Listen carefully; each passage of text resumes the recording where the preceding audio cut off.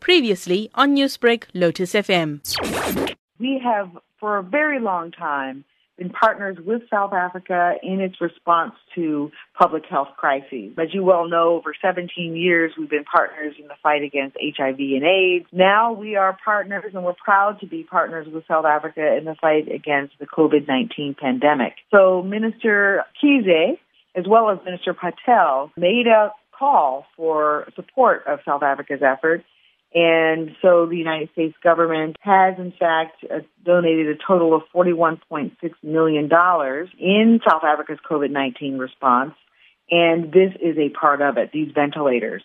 There are over 1,000 or so that have been pledged. Total donation is about $14 million worth of ventilators. We expect that those ventilators, some arrived on Sunday, and others will be arriving over the course of the next few days and weeks. Now, what sort of conversations were being held between the United States and South African governments prior to this donation?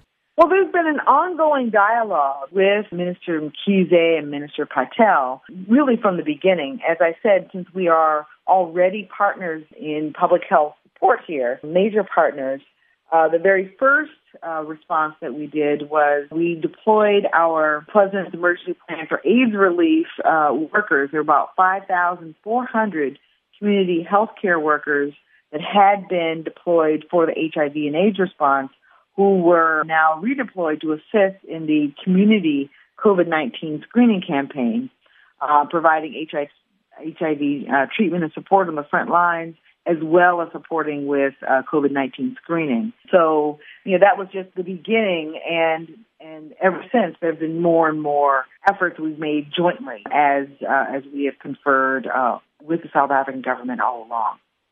Now, the United States is currently the COVID-19 epicenter in the world. Does the country have enough ventilators at the moment to be donating such a large amount to South Africa? The provision of these ventilators and other medical supplies that we're also contributing in no way impacts the availability of these critical supplies to the American people.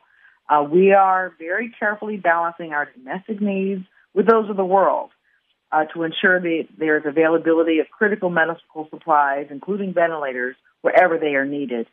Newsbreak, Lotus FM, powered by SABC News.